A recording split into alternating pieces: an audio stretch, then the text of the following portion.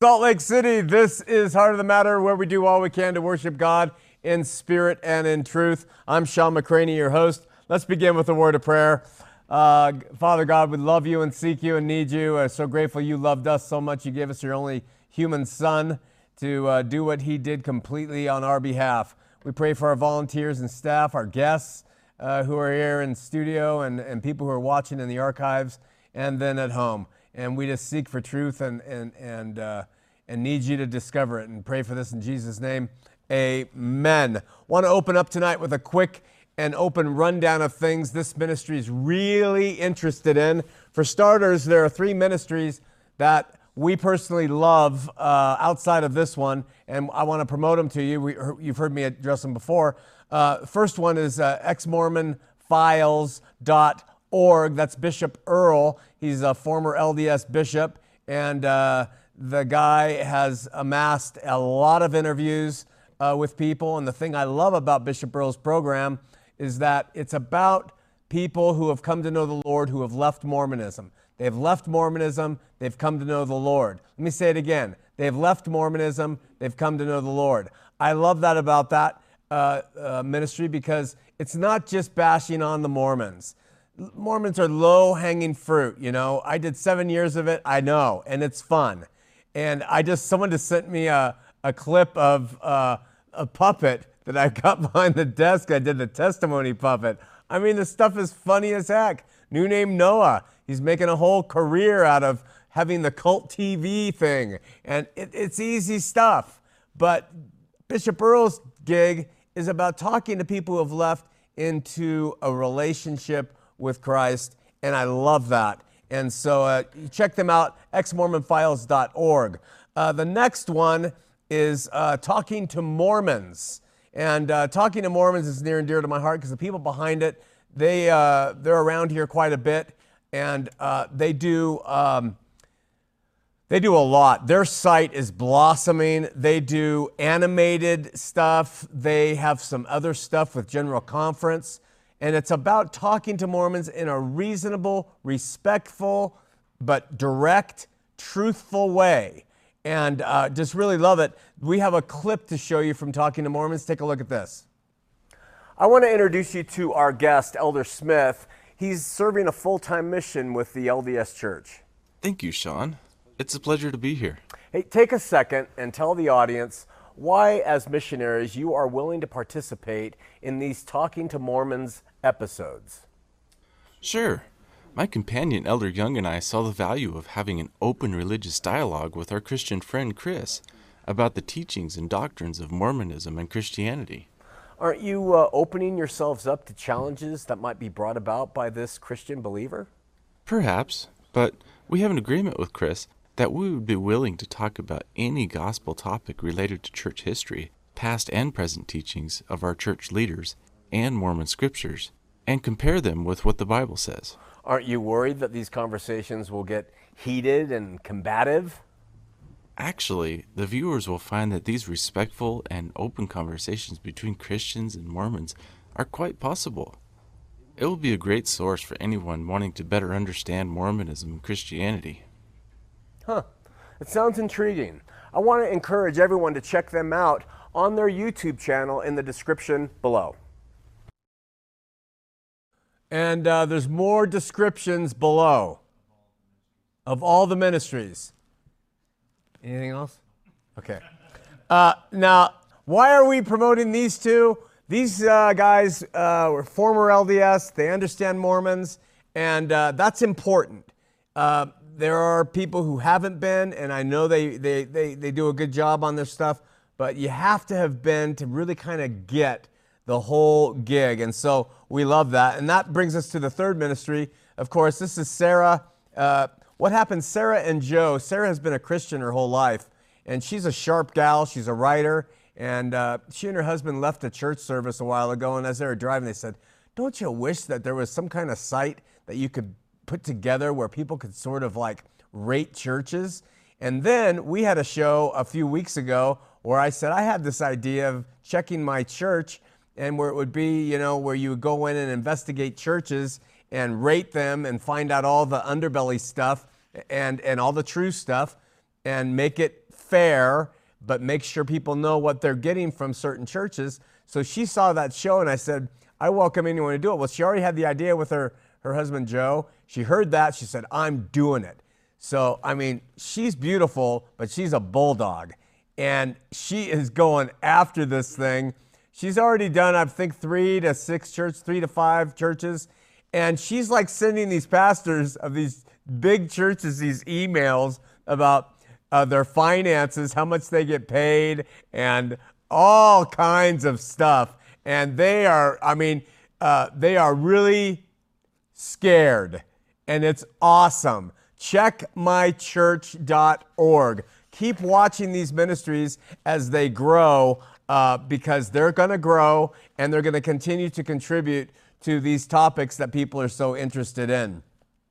So I also want to remind you that we have a number of books that are available to you online. There are ebooks. There's 4 ebooks that are free for you. And the Christian Anarchist Crookbook, Volume 1, is there. You should really download that thing and read it. It's excellent. Eternal Punishment, ? Eternal, and it's an exegetical study in Scripture on hell and whether it's eternal or not. It's Not the End of the World, which is a compilation of all sorts of Scripture that talks about whether we are headed toward the end of the world or if there was an end of an age a long time ago that's already occurred. And finally, the book Knife to a Gunfight. We have the paperback copy of that here too. And Knife to a Gunfight is available in audiobook. Seth sat me down with a whip one time, and he made me lose my voice to where I was barely able to read to get this thing done on audio. And you can just listen to it if that's how you do it. And there's also, all of these are available through PDF version or EPUB versions, which you can open in your ebook readers like a Mac or a Calibre, I think, Mac PC. So we have those online. Then we also have, of course, I've shown you this one, Knife to a Gunfight, which is one of my favorite books on the Bible. We have a little pamphlet that we can send you in a PDF. It's called The End of Material Religion. This lays out why material religion is done for. And then we have a little short book, and it's If My Kingdom Were of This World, Then My Servants Would Fight. And the byline to that is a believer's refusal to join popular Christian culture. And it slams the heck out of the evangelicals and all the political stuff that they tie into the faith. And then finally, we have 2 other books. Born Again Mormon, this was the book that sort of started it all. And if you're interested in Mormonism, or if you've been LDS or are LDS, this is a very nice, kind book. And then we have our little encyclopedia, and that's where Mormonism meets biblical Christianity face to face. And there's like 52 topics, 70 topics in here that you can look up and see what the LDS teach versus what the Christians teach. If you want this one, unless you come to campus, people who come to campus, we give them these books free. But if you want this one, we would prefer that you order it from us because it costs us a lot to produce and also costs us a lot to mail. If you're poor, fine, we'll send it to you. It's not to make money. It's just that you'll help our costs if you aren't poor and you want the hardback book of A to Z. So in addition, you got all that. We also have our campus gatherings every Sunday. We do a milk, we do a meat, and in those we teach through the Bible. We've gone through most of the lengthy books, and we only have really the shorter epistles left, except for the Gospel of Luke, and we'll get through that in the next few years, all of those in the next few years. Verse by verse, archived. You can join us live streaming, make it your home church, or just use it to study. And then we have some musicians that are part of the ministry. Steve Utley, he opens up every Christian Anarchy Today show, and we have a little sample of Steve's music. Take a listen to this heavy stuff.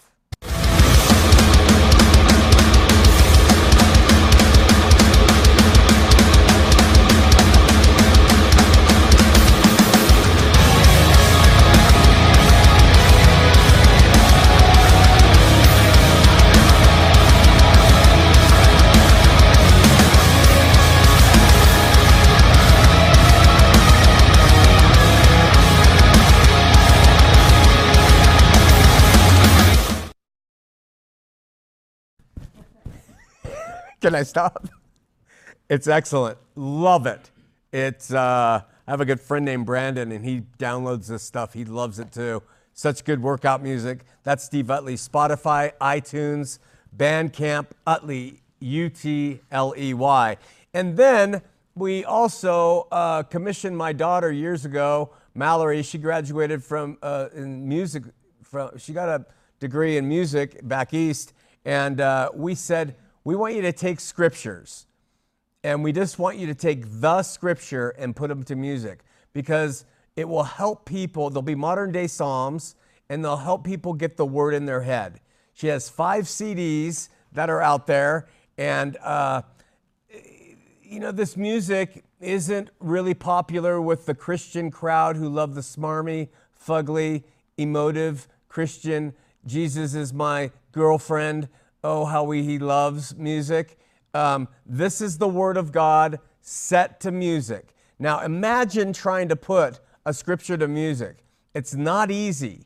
And so it's difficult, but we have a sample of one of the songs. I think there's, maybe 50 or 60 now that are available. And before we show you the sample, they're available on every single thing you can imagine: iTunes, Amazon Music, Spotify, Apple Music, YouTube Music, Pandora, Deezer, Napster, Verve Live, Tidal. And that's just a few of them. Mallory McCraney. And here is a sample of Psalm 18, 1 through 3. I will love you, O Lord, my strength. The Lord is my rock and my fortress and my deliverer. My God, my strength, in whom I will trust. My shield and the horn of my salvation.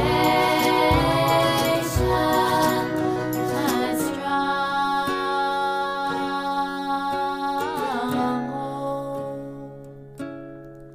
I will call upon the Lord, who is worthy to be praised. So shall I be saved from my enemies. I will love you, O Lord. I will love you, O Lord, my strength. So, 5 CDs all available: Mallory McCraney, Steve Utley, and Heavier Music, which is jammin'. And finally, we have, in addition to 400 hours of our own content on Mormonism, that's HOTM 1.0. You can see all that on the website. We also have Christianarchy Today. There's over 50 short shows that Steve and I do every week, aimed at the college campuses. And presently, we're advertising on 2 campuses in the U.S. and weekly, to let them know about these shows, to help create an uprising among the college kids. I'm going to talk about the uprising in just a second. And then finally, I have undertaken a Herculean project that we're engaged in. It's called the TVAR, which is a working acronym for Another New Testament, if we want to call it that, which we call the Apostolic Record. And folks, friends, supporters, we need you behind this production in prayer. We need you to review it if you want and give us notes. And if you're in a position, you can help us financially to keep this going. It's coming together really well. We're halfway through the book of Luke. It's a completely different thing than the book of Mark was, but it's tedious. It is the most difficult thing I have ever done in my life, ever. I paddled the Catalina from Long Beach on surfboards with my brother one time, 13 hours across the ocean. That was nothing compared to doing this thing.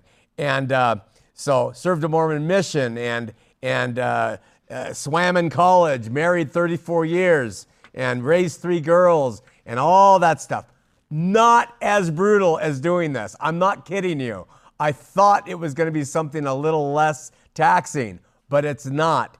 But we're going to do it right. And even though it's challenging and it's taxing, I think you will be proud to be a part of it. And I push it and I'm selling it ahead of time because it's worth it. because it's going to help people read that book called the New Testament, that we call the New Testament, and it's going to ultimately help them understand the context and what parts are really pertinent to us and what parts are not. And so we'll continue to bring that up, but at least pray for us, if you would, that this translation that we're working through will be able to survive and get it out there. We're going to provide it electronically. You move your mouse over a footnote, the footnote comes up for you. It's going to be really something else, and then we're also going to publish it immaterially. So nearly a year ago, I had a production company out of Australia. They're the production company that do Mythbusters. They do Mythbusters. They're a famous production company out of Australia. And they contacted me out of the blue, and I guess they had seen some of the videos, and they wanted to do a interview screen test with me so that if networks around the world are looking for a reality host, they could come and look at me and see if I would fit the bill. Well, in the interview, they said, tell us, what do you do? What are your interests? Do you ride motorbikes? That's how they put it. And are you into cooking or fishing or restaurants? Do you good at fixing engines and all this stuff? And in the screen test, I said, I cannot do anything. I have no other interests than God, the Bible, Christianity, and other people. I am not interested in doing anything else. And that's it. That's where my focus is. And I watch movies to pass the time until I can get back at that Bible to understand God. And that's how I'm made. I didn't choose it. That's how I'm made. And how God and the Bible and Christianity interact with each other and what's happening in our culture with God, the Bible, and Christianity. And I do art to break up the monotony, but because you just can't focus long enough. But most people with similar interests, they have to have a part-time job, or they do it full-time as a pastor and get paid to do it and are able to do the same thing. But when you do that, you sometimes have to sell off.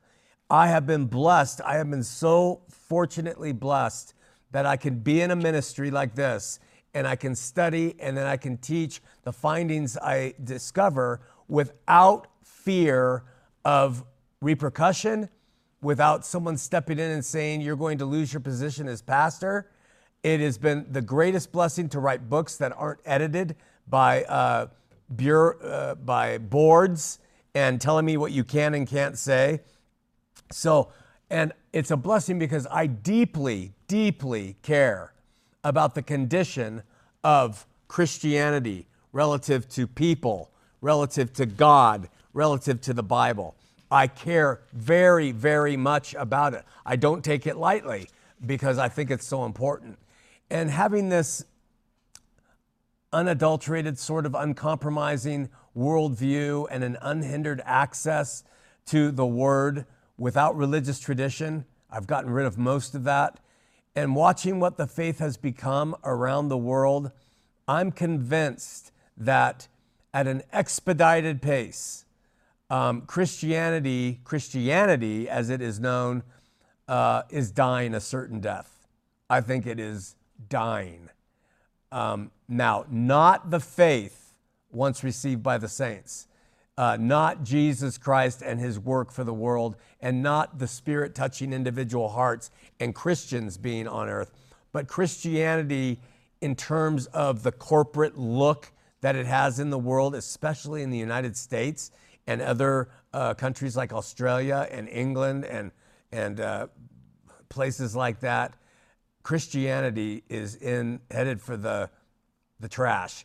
And I want to explain why we need to do something right now and to keep the faith alive in communities around the world, especially alive with our youth, our children, our teens, our young adults, and then also for the adults and older folk. This is a preemptive strike against what men have done to this faith, bringing it to its knees over the past couple thousand years. So I'm going to give you 3 categories which I think change has to occur now as soon as possible. I think it's happening, and I read about it happening online and stuff, but it needs to happen more as we grow. Okay. These things won't be a surprise to you, but there has to be a change in doctrine. There has to be a change in doctrine. And that means taking the Bible, reading it, and saying it all applies to us. It happens, it's all talking to us today. That has to change. We got to grow up and stop being such idiots. Okay? It was not written to us. It's a history of what was written to them and what happened then. So God, through Jesus, has had complete victory over all things. That's a doctrinal shift. We're not still losing out to Satan and men or self-will. His victories are in no way failures at achieving what God desires. There are no longer souls being lost to the dark side. And Jesus is a general who's losing his saints and they're being put in hell forever. And Satan is laughing because he's had the victory. That is such anachronistic thinking when you read the Bible and its timeline. When you continue to live in that, it's just detrimental to the whole picture. And we're living in the effects of having perpetrated that over all these years. His victory was complete at the birth, life, death, resurrection, and return of his Son to his own, wrapping up that former age. Done, over, gone. And this brings us to the second point that has to be admitted. We're not waiting for a second coming. We need to God, I wish we could stop having the billboards with these idiots saying, it's coming, and are you ready? And, repent, it's coming now. It is just such a waste of time and mind, and it's an embarrassment in light of what the Scripture actually teaches. Get it out of your heads. He, in that Bible, came to his own as he promised. He returned as promised to them. We aren't waiting for him to come and destroy this world and all the heavens and everything melt up and discarded. We aren't waiting for an atomic bomb. There isn't going to be people left behind. They've been talking about it for 2,000 years. They have never understood what it plainly says there because they've wanted to believe something different. Are there cycles of humanity that the Bible describes as happening to them that could be happening today with us? Sure. Yeah, are we destroying ourselves in part? Sure. Is sin like rotting fruit on this earth? Absolutely could be, But his coming is not going to be tied to any of that, is the point. So, if or since Jesus has come, then we know, based on the Bible and Revelation, that hell has been cast into the lake of fire. Satan is done with, cast into the lake of fire, and that's the third doctrinal change. All of it was cast into the lake of fire at his coming. That has to be, if he came, that happened. So does darkness remain and evil and all that Satan embodied? Of course it does. And does sin occur? It does, because people, they conjure that up. James himself says people sin themselves. He never even mentions Satan. He says they're tempted, drawn away, and then sin is conceived and it brings death. Has nothing to do with this imp called Satan that once was, relative to the law, the accuser of the brethren. So, done. Then, since Christ has had the victory and Satan, I'm not saying evil isn't still there and darkness isn't, but Satan and hell are over, then what's the destination of all people? It's clear. Revelation tells us the destination of all people. It's heaven. It's a heavenly destination.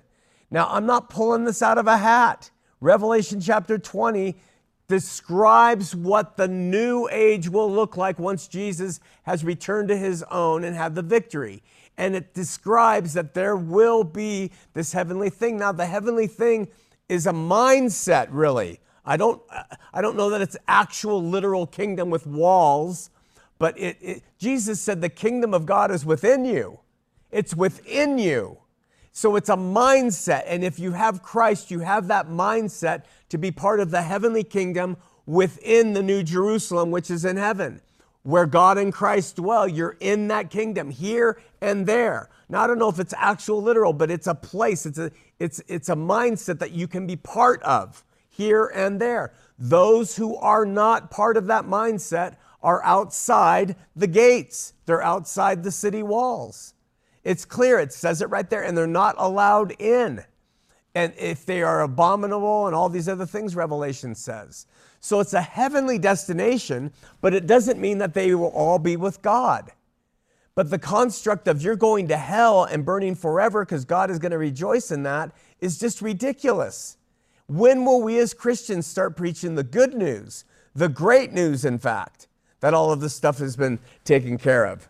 So that's all biblical, folks, and it's embraced by many Christians around the world, but not evangelicals, not futurists, not the people who want Jesus to come back and want to be pro-Israel and want to keep all these political machinations alive and intersecting with the Christian community. All right.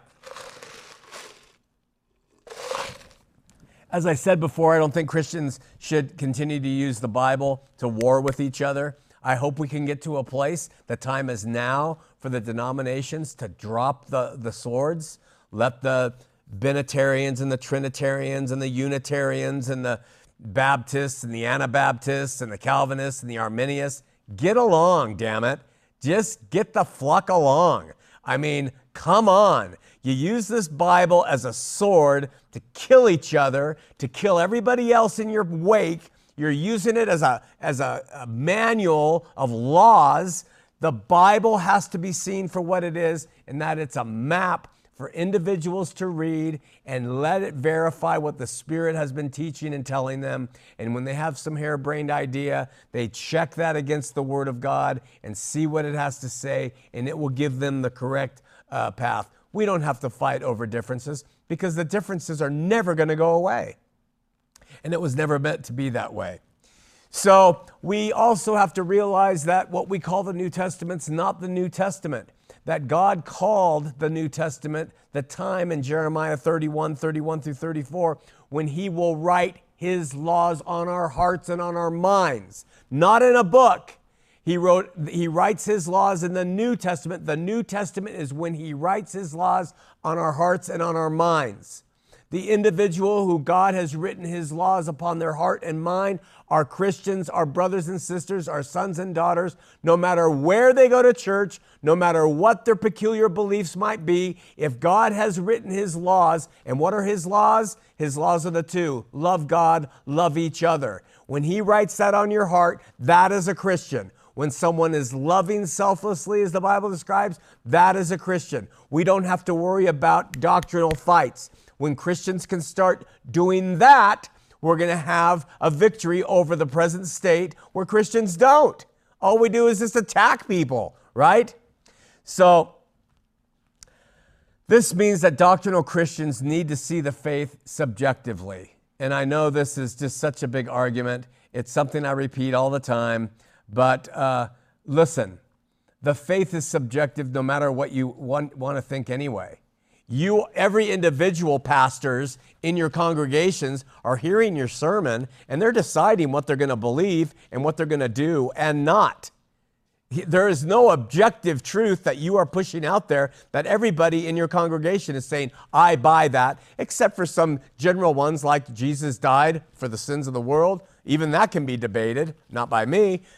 All those things we think are just universally accepted, they still are debated by individuals. The faith is subjectively understood. God's truth is completely objective. Don't get me wrong. But the faith is subjectively lived and understood. When Christians get that, we allow someone to say, I believe in a Binity, I believe in a Trinity, I believe in modalism, I believe in eternal punishment, I believe hell's a burning fire. I don't care, it's okay. Be my brother. That's the attitude when the subjective approach comes into play. When it's an objective approach, no, you must believe this, you run into all the problems. So the sooner Christian churches and pastors can let people believe and say, even teach what they think, we will dumb down the rhetoric. we will upload the love and we'll be better off. If we don't do it, we're going to implode. I'm just making the prophecy. It's coming. And we did a show about a year ago where we showed all the social reasons why these churches are going to implode. You know, the diseases and the communicable diseases and the public shootings and all of that. And then the money it takes. Everybody's asking for money now. Everybody, for every cause under the sun. And some of them are really damn good.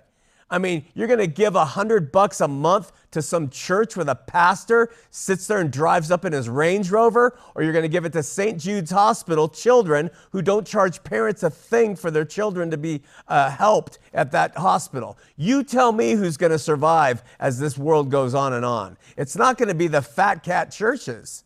I can guarantee you that. So it's time to wake up, all right?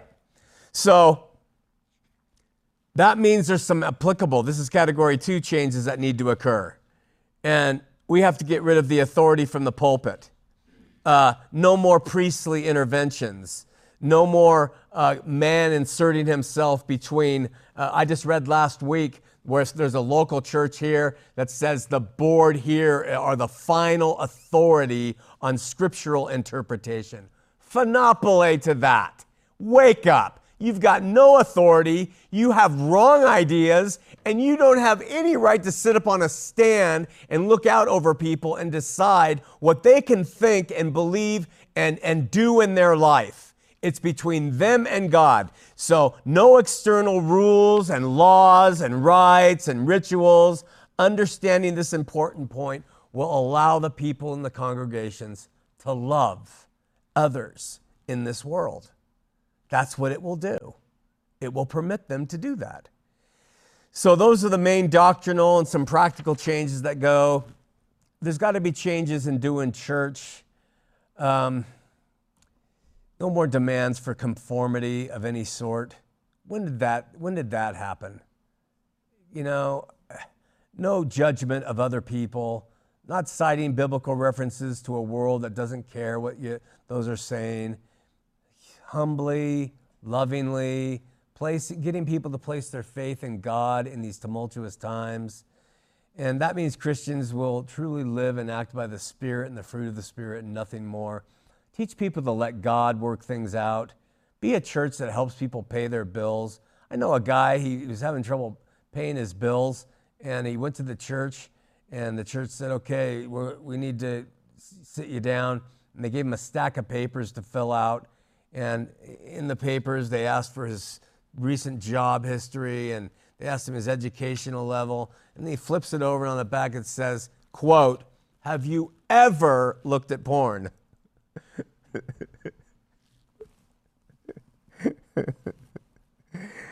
All right. You're trying to get money to pay your rent, and the church asks a man if he's ever looked at porn. What do? You either lie or you tell the truth, right? You tell the truth, what do they do with that? What does that female secretary do who's perusing all the paperwork? Oh, Brother Jim, he's looked at porn. The second question is, are you currently looking at porn? This decides whether you get help or not. Isn't that funny? Isn't that what Jesus said to the man with the withered hand? Before I heal you, do you look at porn? Because I don't want you to extend this hand to heal and use it for improper purposes. It's unbelievable what these people are doing with God and the faith. Church has got to help people, not investigate their sin life. We all have a sin life, including the pastors who have looked at porn and probably still are. So, let's get over this stuff and let's preach Jesus as the Savior to all these problems, as the one we look to with hope, right? And get away from this other stuff called church playing. And this leads us to the last application. And in addition to eliminating all religious authority, which was never meant to be because God is writing his laws on the hearts and minds. If they're there, there's no religious authority that can exist. Do you get that? Does that make sense to you? That in the new age, God will write on his laws on the hearts and minds. That automatically means no one has a right to step in between you and God, right? So all pastors and priests and reverends need to step down from whatever place they've put themselves and just be encouragers and teachers of the word, not interpreters and not applicators of the word to people's lives. Just teach it and let people decide. There has to be a reduction in the material footprint of religion, deconstruction, total downsizing, less of everything, no collections, none, no tithes, no building drives. If people want to give, let them give. If they don't, love them. And let everybody just be who they're going to be. No big budgets. Forget the mega churches. Let those freaking things either burn or be used as a social center for the homeless. But the mega churches can't get away from the materialism and the money because that's how they survive. So that's going to be tough. The body of Christ is made up of individual believers, not buildings. Let it go. Then, in the reduction of this footprint, there hopefully will be a death to American evangelicalism. I know that sounds radical, but I hope it dies a miserable death. No more politics in Jesus' name. Please, no more anything in Jesus' name except faith and love. If it's not, it's just manipulation. Politics are individual, and it's hard for some people to understand this, but they're as individual as the color of a car that you choose. That's what people do in this world. His kingdom is not of this world. It's not of this world. And that means that a church should rid itself of all the worldly trappings that cost the people money to support. I don't believe in the gospel of social salvation, and I know that's radical. I don't believe that Christians and Christian churches must feed the poor. I do not believe that. I don't believe that Christian churches are supposed to rage against social evils. I don't think that I don't think the attempt of Bonhoeffer to kill Hitler was appropriate for a Christian. He's lifted up as this hero. I don't think that was Christianity at all. I think that was a man doing something that he thought was correct. I won't judge him, but I don't think that's Christianity. I don't think Jesus would have taught that in the least. Can individuals, Christians or not, engage in politics and all that? Of course they can. Can someone who's a Christian who has a really strong idea against something in social evil get involved? Of course, sure, that's the individual right. But when the churches get involved in it, it takes the focus on Jesus and it just removes it. And then it makes everybody who differs with us politically hate us. They should be liking us, at least liking our attitude toward them and this world and what we will do on our own toward helping it. So hopefully Christians will choose to stop engaging in warfare over the creation, over the flood, over the ark, over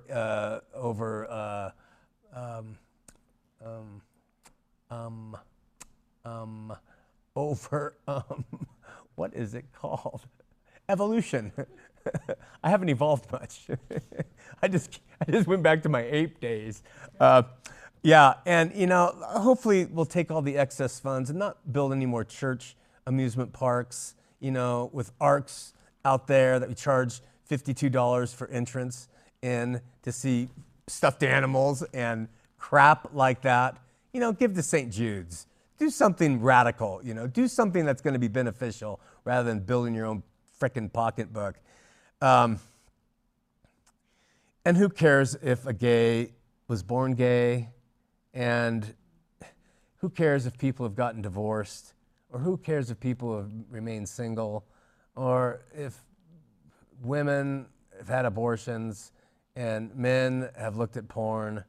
That's why Jesus came. That is why he came. And you can't set up a system and invite people in to receive the good news of why he came and then flip it on them and then say, now you need to be perfect in your flesh. And anybody who associates with us needs to be perfect in their flesh, right?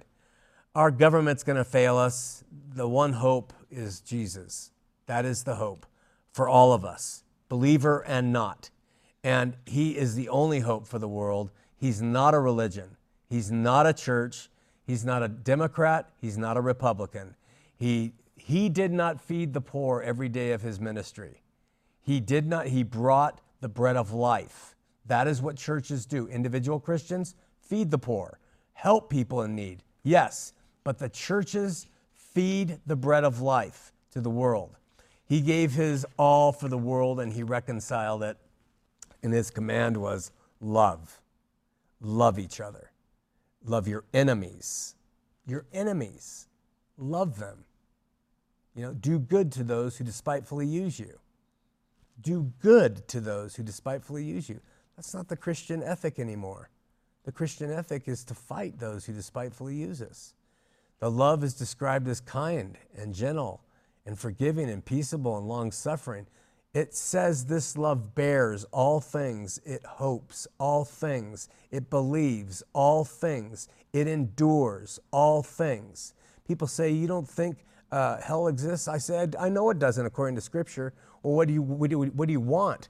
I believe all things. I believe God will save everybody. I bear all things. I hope all things. I endure all things. That's the definition of this love. I've personally failed so badly over the course of my life in loving right that I think it's really important in my life, at least, to love everybody, family, friends, neighbors, but especially the people I differ with, who I have a different opinion of. And join me in this very unoriginal proposal. This is not original, what I'm saying. This is not some new revelation or revolution. Jesus taught it years ago. And when he brought it, it radicalized the whole world, especially for those who got it. But we had that one segment who took it over and they institutionalized it and turned it into another gathering of Sadducees and Pharisees. Let's change the course of this beautiful ship called Christianity before it's too late, before it lands on the rocky shoals of reason, and where our kids are just going to say, what you teach me just does not make sense. I can't understand a God who would create most people, who would create them and allow them to live in different circumstances, and then when they die, put them in hell forever. We've got to change, and it's all in the Bible, realistically in the Bible, there for the taking for anyone who wants to see. But it's going to take his Spirit working in us and our willingness to hear him and come to him in love, in total love. I think we have Michael on line one. Got 3 calls. Michael, you're on Heart of the Matter. Yes, hi. I just got a question about baptism. As a Christian, do you have to get baptized according to the Bible? It depends on the person reading the Bible, Michael. I would say absolutely not in context of everything considered, absolutely not. Okay, because I was always told growing up that you had to get baptized as a Christian, so I was just wondering about that. So what's the importance of baptism? Well, the Scripture teaches you that it's an outward expression of an inward faith. So it's similar to what circumcision was to the nation of Israel. They cut the ends of their man units off. It was an outward expression of an inward faith in trusting God. So it didn't make them a Jew. They were already a Jew when they did the circumcision. And so us too, we're already Christians. The baptism doesn't do anything for our salvation. We already believe and have been saved. We just outwardly manifest our faith in Christ by doing it. So I think it's a good thing. I think it's a beautiful thing, but it certainly isn't mandatory for a Christian. All right. Thank you very much, sir, and you have a great night. You too, brother. God bless. Let's go to line 2. We've got Mike from Roy. Hello? You need to turn your computer down, Mike. Okay. Do anything for our salvation. We already believe and have been saved. We just outwardly manifest our faith in Christ by doing. You're on the air, Mike. I think it's a Thank you. beautiful thing, but it's certain. Takes a while for something. Mike, you're talking to Sean. You're on the air. Hi, Sean. How are you? I'm doing well. How are you? Good. You know, Sean, I've got a pretty similar past as you do. You were a transvestite too? Probably. I'm joking, Mike. All right. I've prayed twice in my life in the last 5 years. Huh. One was with you to try to get Christ in my life, and it was on the archives. And the other was today to try to, quit smoking. But I appreciate you and I appreciate your ministry, and I'm glad to have watched all your archives many times. But I just don't know how to get over this.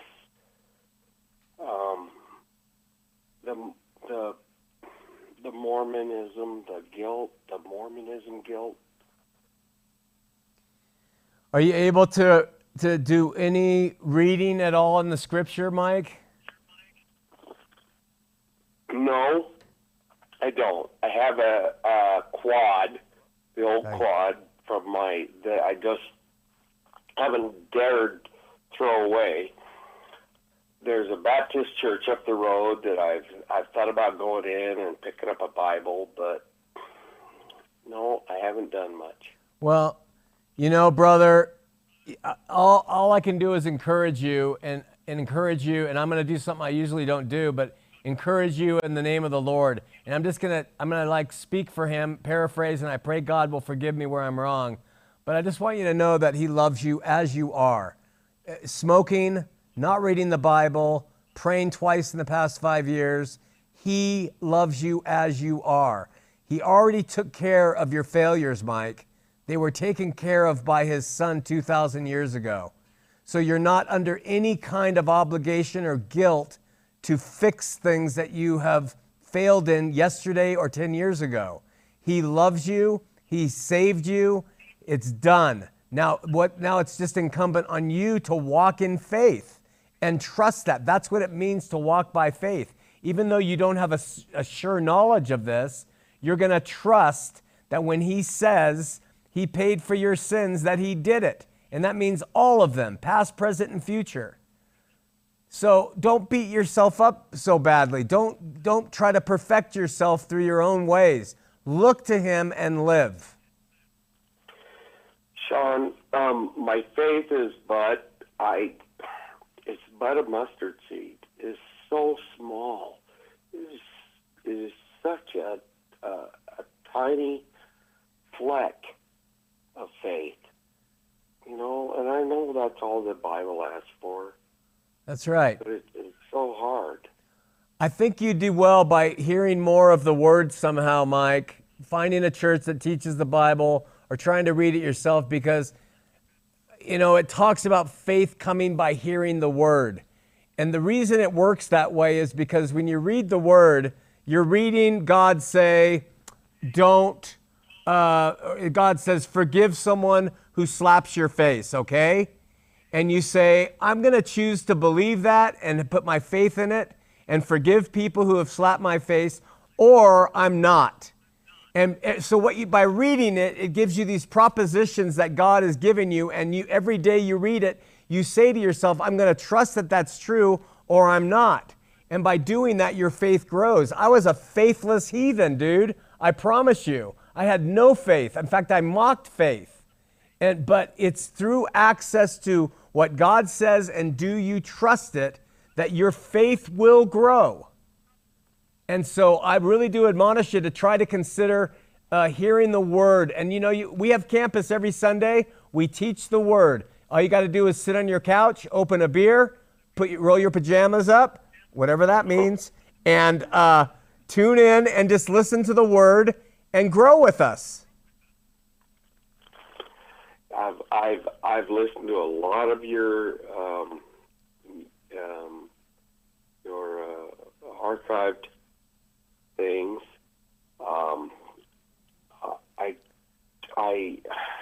I want to believe, but you know as well as I do, I've been burned. I've been burned by the church. Yeah. And I just, it's so hard to move from there. It is. It is, Mike, and you're not alone, and that's the fallout of that religion. They scorched our hearts, and they made us bitter. And I'm so sorry. You're not alone in this. That's what makes it so heinous. Where are you in love? How are you with love and loving others? I love everyone. Praise God. Unconditionally, I love everyone. Well, then you understand the law. You understand it, and that's the key right there. Don't worry so much about faith. If you're loving everybody, you sound like a really humble, kind man, and you sound like the guy that Jesus described who was a publican in the temple, and he couldn't even lift his eyes to heaven. He said, I'm not even worthy to look up. And Jesus said he's more justified than the Pharisee that did all these works and walked in all this religion. Be easier on yourself. You keep loving, Mike. We're gonna someday, maybe you can come down here. We can meet you. There's a great group here. They meet on Thursday nights. You're not far away, and we can all talk and meet. So consider that, my brother. You won't get burned here. You might get fed bad food and things, but you won't get burned. Thank you, Sean. Love you, brother. I love you. You're my brother. I believe that. I believed that for a long time, and I'll do what I can. Thanks, brother. Love you. Love you, too. Okay, bye. We're going to Todd in Lincoln, California, line 1. Todd, you're on Heart of the Matter. Hey, Sean, thanks for taking my call, man. You've really been enjoying your teachings. I just had a question for you with regard to what you're teaching about. I don't know, is it eschatology or is it end time stuff?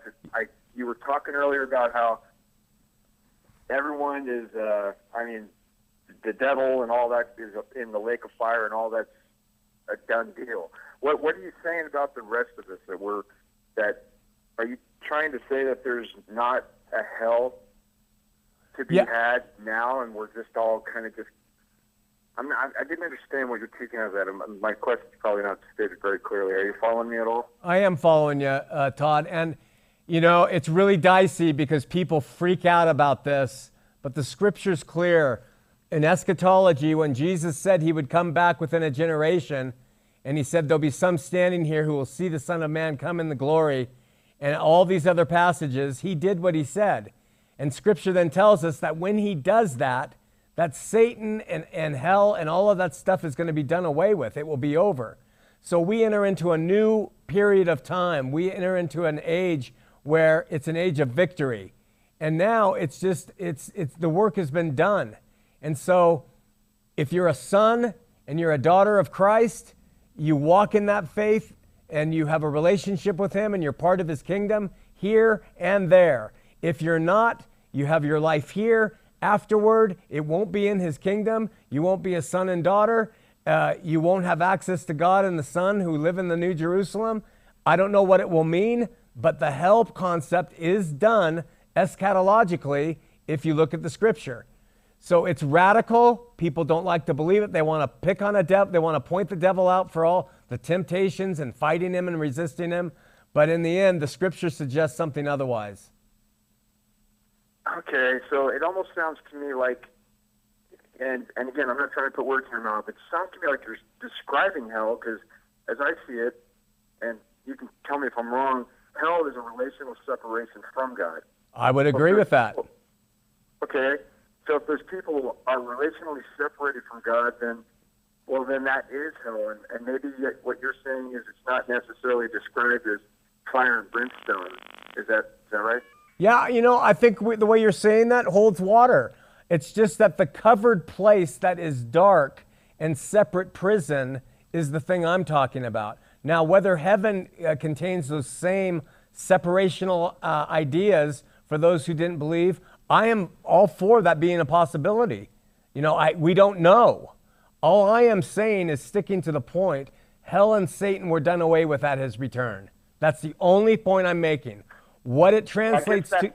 Go ahead. Okay, I guess that's the part where you say hell and Satan are done away with. And forgive me. I'm not trying to be argumentative. No. I'm genuinely asking. If you're saying that, it almost sounds to me like you're kind of minimizing the fact that, well, for instance, like I love your ministry, and we're preaching the gospel to our Mormon friends and family.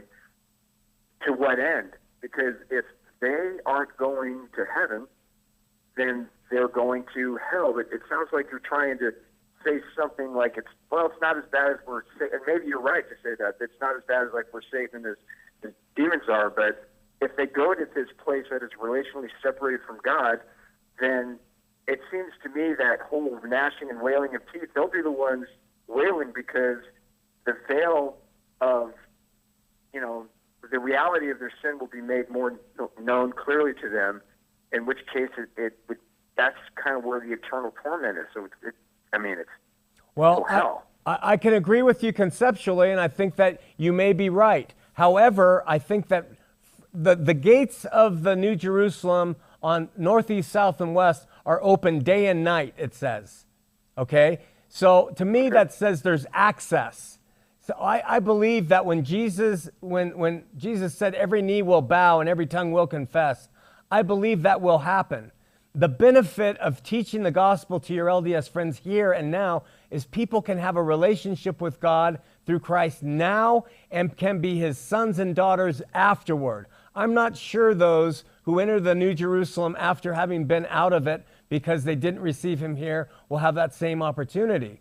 So I'm not minimizing it, but I think freedom is important, and I think people who are outside the gates are out there because they want to be. I don't think they're going to be in weeping and wailing and saying, oh, I wish I could get in. I think they're saying, I'm happy to be far away. I really do. Oh, you don't think the veil will be taken away such that they'll have a greater sense of reality as to the sin against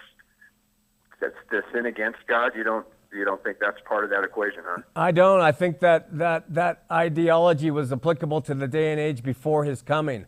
I think that we are all responsible for what we want in this life. God is calling to all of us constantly, and if we reject it and don't want it, we don't want it.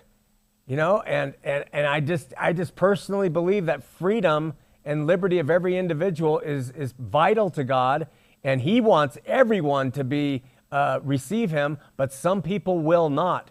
I base that off the fact that Satan, who was a created angel in glory in God's presence, rebelled against him. And if a created angel could be in God's presence and rebel against him, then human beings can certainly say, I reject wanting to be in his presence. Okay. All right. That's helpful, sir. Thanks so much. Hey, thanks for the great call. All right. Take care. Bye Okay. now. Talk to you. Bye. We're going to Kevin in Washington State, I'm guessing, on line 2. Kevin, you're on Heart of the Matter. I'm asking for some advice. Yeah, what's happening? So I had I was wondering, how could I, because I'm kind of in a relationship right now, but I want to take things slow and healthy. So, what's the best way I could do that, in a godly way, if that makes sense? Well, how old are you? 18. Oh, that's really great, man. Good for you.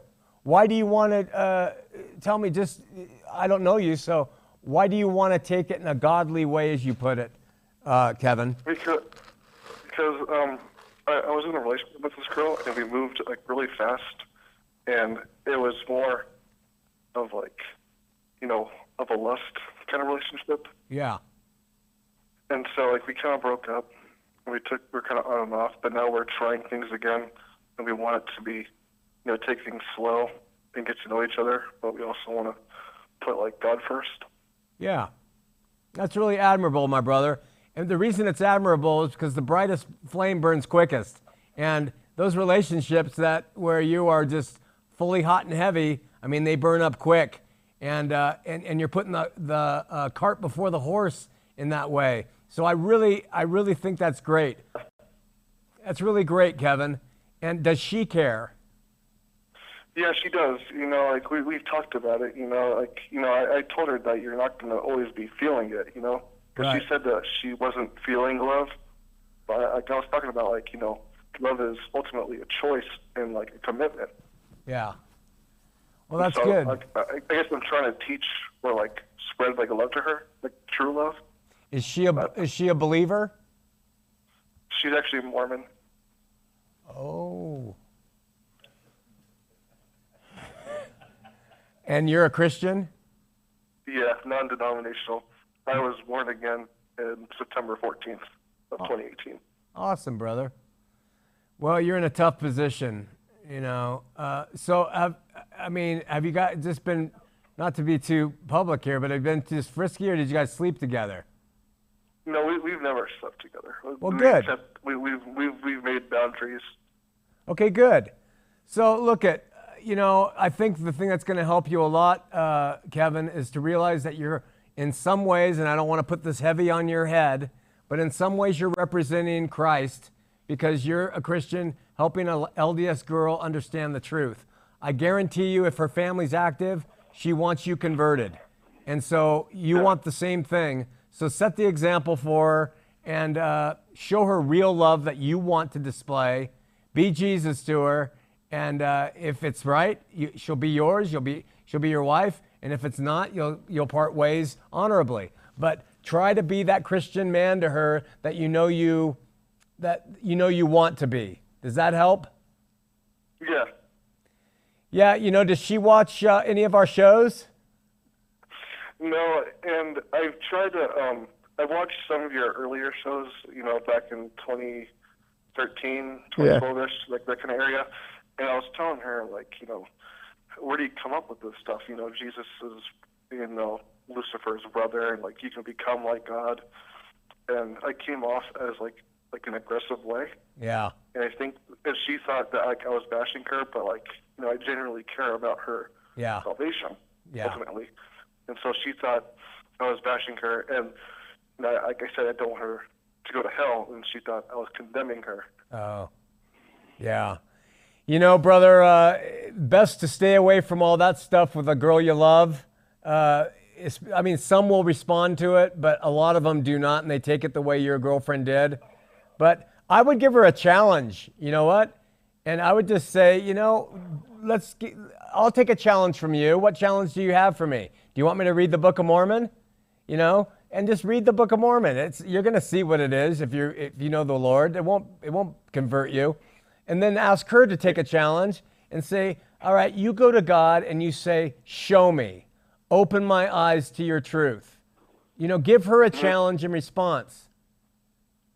Yeah, what's funny about that is that I asked her to, look at Romans and John, and I've even taken lessons with missionaries recently. I've been reading the Book of Mormon myself, but I've been also looking into your show, and it's just it just disproves everything that they said. Yeah. Basically. Yeah. Well, brother, stay in touch, and if I can help you, if we can send you any books, just email us, and we'll send them out to you for free, relative to Mormonism and Christianity or anything else. Okay. All right. Keep trusting the Lord. Be easy on yourself. Be Jesus to your girlfriend. It's going to work out. All right. Thank you. All right. See you later, Kevin. All right. Bye-bye. Bye.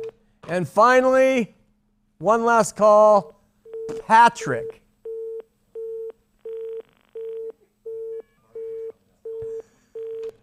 Someone's calling. Hold on. We'll see.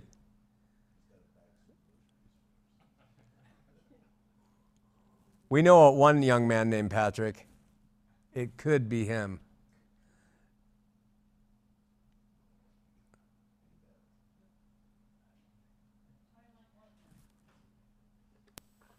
Hello, you're on Heart of the Matter.